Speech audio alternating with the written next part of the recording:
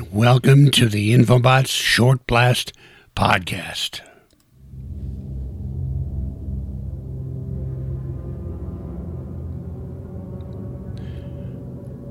On February the 9th, 2021, a U.S. Customs and Border Protection helicopter encountered what was described as a highly modified drone, hovering in controlled airspace above Tucson, Arizona, my hometown where I'm recording this podcast. The nighttime incident in the sky above Tucson lasted 70 minutes. It ended above Marana Airport, only several miles away from where I'm recording this right now. A Tucson Police Department helicopter was called in to aid the CBP aircraft in its pursuit of the small, whatever it was, flying in airspace above a major U.S. city. This small aircraft outran both of these helicopters effortlessly, maneuvered around the helicopters with agility and finesse.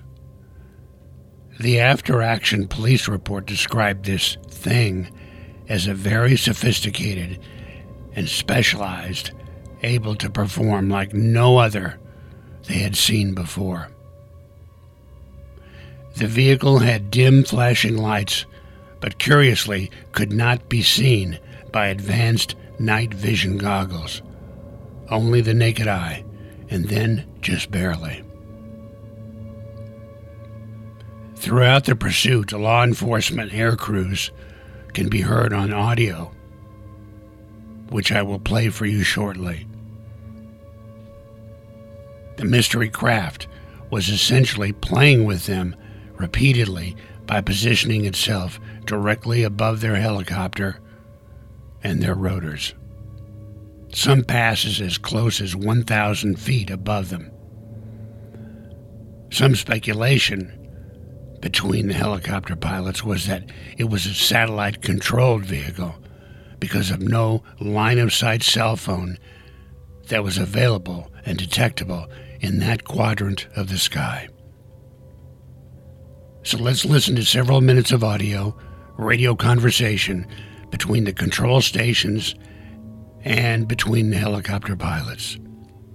And from what you are about to hear, you can speculate or decide whether or not this strange aircraft is actually a drone. This Modern Tower, Tucson Tower, just an update here. Air 2 still has that drone in sight, and then Troy is maneuvering to take pictures of it. Oh, okay. And they're over like Mount Lemmon, and that's crazy, man, to be that far. They don't think it's radio controlled. Really? They think it's automated? Well, something, because it started over here by Keno Hospital. It's all the way over there. Yeah, for sure. And I can't believe they have eyes on it that high. Yeah, the night vision's helping them out. Yeah. Okay, copy that. Thanks. Air 2 to Troy, he's back behind us again. We're 10-8. He's maybe 500,000 above us and just behind us towards the mountain. That's right, Christian. He's not coming up in the camera. He's got a super low turbo source on him. Okay. Tower, he hasn't come over yet. Yeah, he switched to the side. Air 2's checking in with you, 3.7. Air 2 Tucson Tower. Traffic off your left-hand side is a A-Star helicopter. They're tracking a drone that they almost had a emitter there at 3,800, and it's a quadcopter, and they're able to see it with their night vision. Okay, yeah, we got Troy in sight. We're kind of staying to his west. Is there something we can assist with? Troy 164, did you hear that? Air 2, Troy 164. Air 2, go. Yeah, if you could take over on chasing this. He's got to come down here pretty soon. He's been up for a little bit. But he's currently over these fuel farms just east of Banner South, probably about 4,000 feet. Okay, you said the drone's at 4,000 feet? That's what it looks like. I'm at 3,800. And it's just a really dim flashing green light. I can't track it on goggles, so I'm just physically tracking it right now. Okay, we're going to come into the area at 3.5 if you stay at 4, and we're just off to your west by a mile. Let's see if we can pick it up. All right, copy.